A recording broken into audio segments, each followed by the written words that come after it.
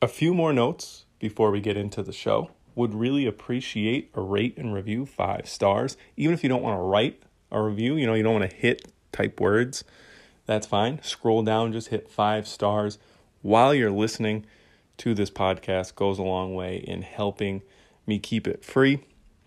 Additionally, drafters.com. You will hear me mention drafters.com a bunch. I'm beginning to love this platform. Have been doing a ton of NFL best balls and a ton of PGA contests on their app.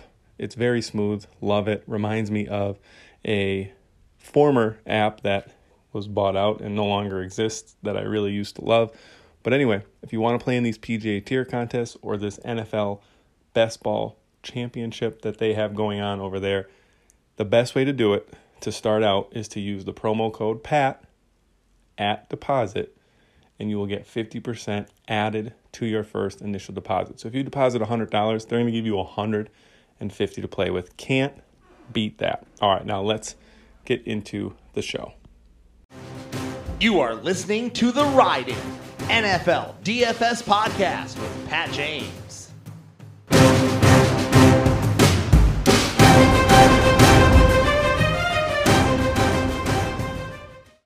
Welcome, everybody, to the Ride-In DFS and betting podcast for the Northern Trust. Let's talk about what went right, what went wrong at the Wyndham. Obviously, hit the old double first-round leader. That's very hard to do. Since the restart, I've been actually better at picking first-round leaders. We have 5 of them than I am outrights. We have 3 of those. There is just something about hitting the tournament winner that just feels more pure. First-round leaders just feels like you guessed right on who has a bink round on Thursday. But, oftentimes they pay better. So I won't scoff at it. But an 8 combined first-round leaders / outrights since the restart is definitely what I would consider a heater. So let's try to continue that here at the Northern Trust TPC Boston. Let's take a look at the course. So it is a par 71, which means there are 3 par 5s. What is interesting about TPC Boston, which is usually the case at most other courses, is the par 5s are not the 3 easiest holes on the course. So there is a par 4, 353-yard, drivable by some, but most people are probably going to, lay up to 120 or potentially maybe just rip it down to the front edge of the green, or something of that nature. But that hole, it plays easier than 2 of the par 5s. But you can almost say that there are 4 par 5s on this course, because anytime you have a pitch onto the green for eagle, that hole will play somewhat like a par 5, or at least return an eagle rate and a birdie rate similar to a par 5. So par 71, but could play a little bit more like a par 72 with that extremely short par 4 that, some guys can drive, some guys will have a very short, like 30, 40-yard pitch on to the green. In past years, what has won at TPC Boston? As always, strokes gained approach is up there. However, putting is not too far behind. And, similar to the Wyndham, this is a course that greens in regulation are hit at a higher rate than most other courses, than the average course on tour, which means a lot of times putting is going to factor in, or proximity to the hole, right? Opportunities gained is the stat that we like to use that is on Fantasy National, which just means the player has had birdie putts of 15 feet or shorter, or they are on the green in under regulation, meaning they have an eagle putt. That is something that I'm going to take into account, right? I'm going to weight opportunities gained pretty heavily at TPC Boston because we want them to stick it close. If we look at some of the other stats, Driving accuracy is a little bit higher here. As I already mentioned, greens in regulation is a little bit higher here than the average tour course, as is scrambling. The one thing that stuck out to me when looking at previous rounds was that players 3-putt at TPC Boston more so than an average event. So one thing that I am going to look at is 3-putt avoidance. I'm not going to put it in the model. I'm not going to put it as a percentage, bake it into what the model spits out. But I am going to maybe use it as a tiebreaker, target guys that are good lag putters, don't 3-putt very often. Driving distance is usually higher at this event as well. So it really comes down to approach. Who's sticking their irons close, and then who is making the putts on bent grass greens. As far as approaches go, 200 plus was the highest rate of approach shots, but there are also, that 150 to 200 range. That's 2 buckets, but it's also up there as well. But I'm going to concentrate on guys that hit their long irons well. So let's go see what we put into the model, and let's talk about who it has spit out. So obviously strokes gained, approach, and opportunities gained, very important. A little bit of off the tee, a little bit of bent putting, par 5 scoring. Par 5 scoring popped in who played well at TPC Boston as well. The desired proximity ranges from 200 plus and the other ones that I talked about. And then I also put in some par 4 scoring, because par 4 scoring is important here, being that there are 11 par 4s and 8 of them come from 2 buckets. So I put those in there as well. A little bit of course history, not tournament history, because obviously the TPC Boston was just put into the Northern Trust rotation. So if you're looking at, Northern Trust results, they won't be exactly correct. You would have to, sort by the course, sort by TPC Boston, because this will be the first time it's part of this Northern Trust rotation of events. So here's the top 10 according to the stat model that I created. Justin Thomas is number 1. He is first in approach, first in opportunities gained since the restart. Literally has no weakness across the board. He even is, top quarter of the field in 3-putt avoidance. He has played well at TPC Boston in the past. Not great, but well, good enough. He's a good par 5 scorer. He just does everything well. Then the second spot is pretty scary in the model. It is Hideki Matsuyama. He has been, he always is pretty lights out with the irons. He rates out 4th in approach, 8th in opportunities gained. He's 9th in par 5 scoring, and he is up there in every proximity range. He's even played well at TPC Boston in the past. It's just the putter. He ranks pretty, he's almost dead last in the field in 3-putt avoidance. And we see it, it's not a mystery. Everybody talks about it. Everybody sees it. When Hideki putts, he often putts 3-putts from, ranges that are unacceptable. Morikawa, going to be on the betting card. He's 3rd in the model, 3rd in approach, 19th in ops gained. He kills it off the tee. Listen to his proximity ranges here. From 200 plus, he's 6th. From 175 to 200, he's 2nd. And from 150 to 175, he is 9th. So those 3 proximity ranges, where the vast majority of approach shots come from, he is basically lapping the field. Bryson rates out 4th. Victor Hovland is 5th. He'll be on the betting card, I think. I love Vic, and maybe it's, some type of bias, but I'm going to go back to Vic. 5th in approach, 14th in opportunities gained. He rates out well in par 4 scoring. The only thing that I would say is he is, a little bit sketchy from the desired proximities, but not so much that I would be worried. And around the green is where Vic struggles a little bit, and that is a bit mitigated here at TPC Boston. It doesn't, around the green doesn't necessarily pop. It's not a place where, the greens are really small and a lot of your approaches will be sitting in some rough. and you'll be short-sighted and you're going to have to get up and down for a lot of pars. That's not the case.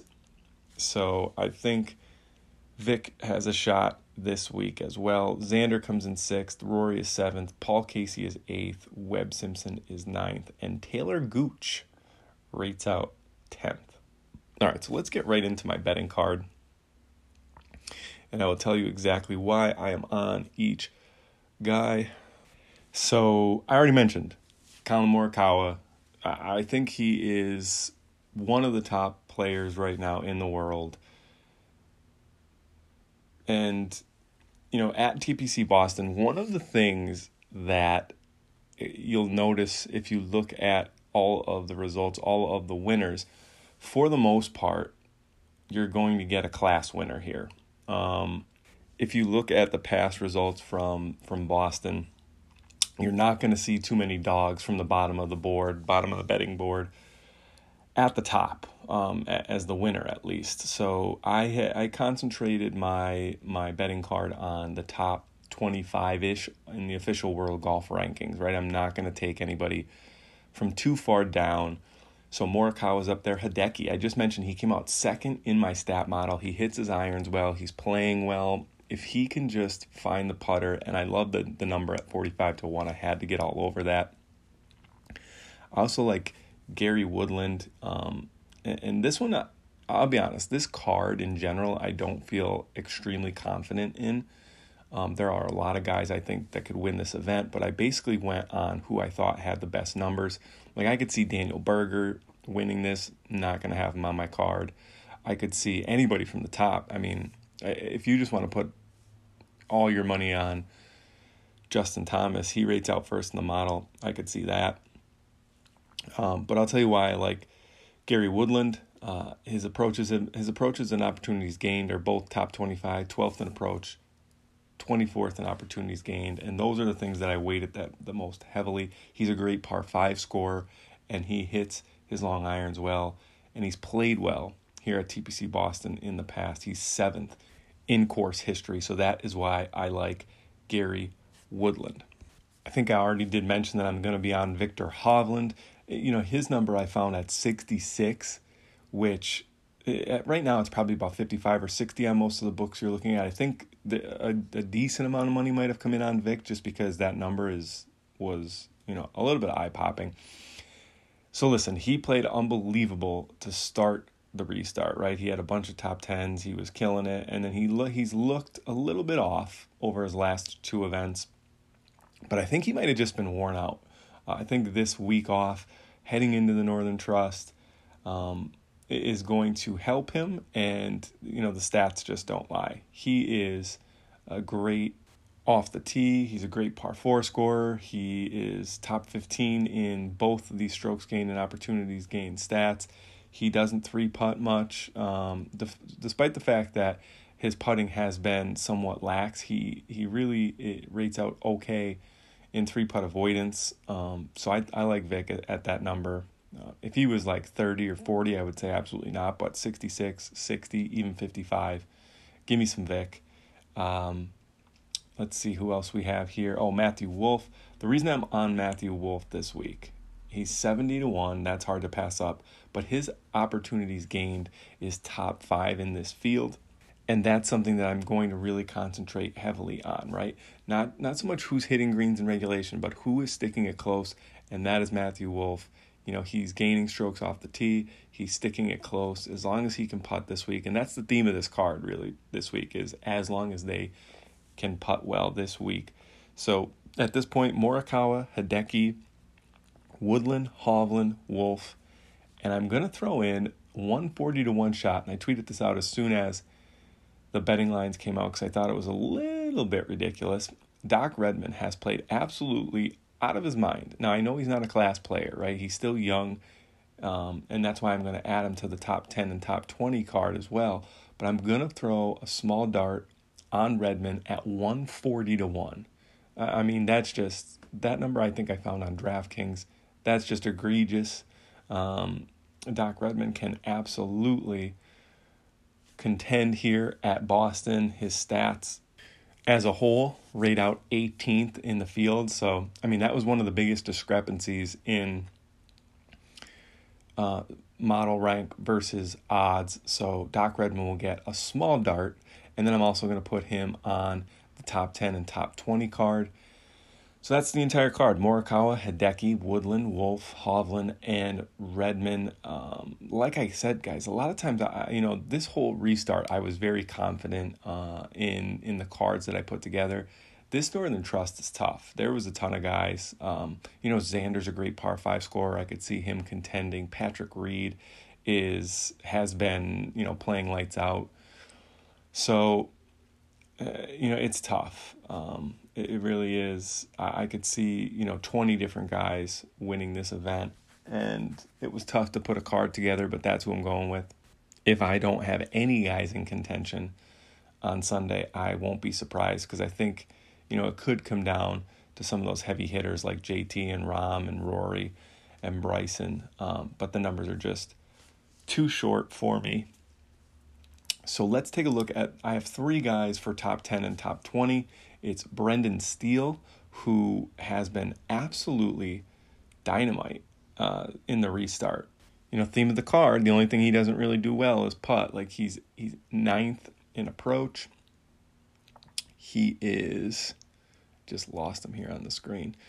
He's 9th in opportunities gained, 17th in approach. He's 3rd in par 4 scoring. He's 4th in the long irons, 200 plus proximity range. I mean, I wouldn't be surprised if, if Brendan Steele doesn't do well this week, it's because he lost like 8 strokes putting, because I feel like he is going to be throwing darts and definitely going to be someone that I have as a top 10, 20, and also on DraftKings. And then the other guy, like I mentioned, is Doc Redman. Talked about why we loved him. And Taylor Gooch, man, Gooch has been in really good form. He's a great par 4 scorer. He's a good enough par 5 scorer. He rates out well from the proximity ranges. He's 22nd in approach, 21st in opportunities gained. I mean, and the number on Gooch is amazing. He's 400 to 1 to win. Not going to be there, but he has really good, depending on where you have your money, shop around, but he has really good top 10, top 20 odds. Even I think he's 3 to 1 to top 30, which I don't mind at all. If your books offer maybe even a make the cut number that you like, and they have one on Gooch, I definitely think he has a chance to contend this week. I would be extremely surprised if he won. A top 10 might even be pushing it, but I really think that Gooch is going to, be creeping around near the top of the leaderboard at the end of the week. And being that he is inexpensive on DraftKings, he will be in that player pool as well. First round leaders, maybe this is probably the only part of the show that you would like to listen to, because it seems like first round leaders is my thing. Gooch, Redman, Steele, those guys that are top 10, top 20. Obviously, I'm going to put them in the first-round leader because I think they're going to get out of the gates hot. Harold Varner, just first-round leader machine. Thank you, Harold, for the first-round leader hit last week. Joel Dahman, Luke List, Sam Burns. Those 7 guys are going to be my first-round leader. And you guys, first-round leaders are a scary proposition, right? Because these are guys that are normally finished towards the bottom of the leaderboard week in and week out, right? They're 100 to 150 to 1 shots. Sometimes I'll creep down into the 80s and 90s if I really like a guy. But you don't have to bet a ton on these guys. I personally don't bet as much on first round leaders as I would outrights. But for instance, on DraftKings right now, I think Sam Burns is 125 to 1 or something. So even if you put $5-10 down, you're hitting something in the neighborhood of $600 to $1,200, and that is a great payday. Okay, so very quick review of the betting card. Outrights: Morikawa, Hideki, Wolf, Woodland, Hovland, Redman. Top 10s, top 20s: Gooch, Redman, and Steele. First round leaders: Gooch, Redman, Steele, Varner, Dahman, Burns, and List. Okay, very quickly, some of the guys that I will be having pieces of on DraftKings. I'm gonna plant my flag at the top and say Justin Thomas. I will have a lot of Justin Thomas. This is the week that I'm gonna have a narrow-ish player pool. And I think it's smart to narrow it down at the bottom, right? Like pick guys that you think have a chance to contend, because the top of the leaderboard is going to be mostly studs here at TPC Boston, right? Guys that are worth their salt are going to be just jammed up to the top. So I think really what you need to do is you need to get as many class players in a lineup. And what that actually does is it makes you almost have a balanced approach here at Boston, right? Because if you take Justin Thomas and a Rory, then like you have to dip down and play a bunch of guys that probably aren't going to contend.